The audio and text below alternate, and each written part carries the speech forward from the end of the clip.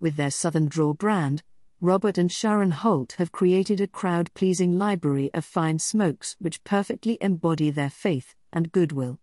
And for those who love a good smoke packed with rich body and taste, the Holts offer the Southern Draw Jacob's Ladder. Expertly crafted by A.J. Fernandez and his team for the Holts, the Southern Draw Jacob's Ladder features Esteli and Jalapa Ligero filler tobaccos from Nicaragua nestled in an Ecuadorian Maduro binder, and unique Amish-grown Lancaster 401 Pennsylvania broadleaf wrapper. A meaty full-bodied smoke loaded with mesquite, earth, nut, pepper, cocoa, spice and coffee flavors topped by thick waves of sweetness.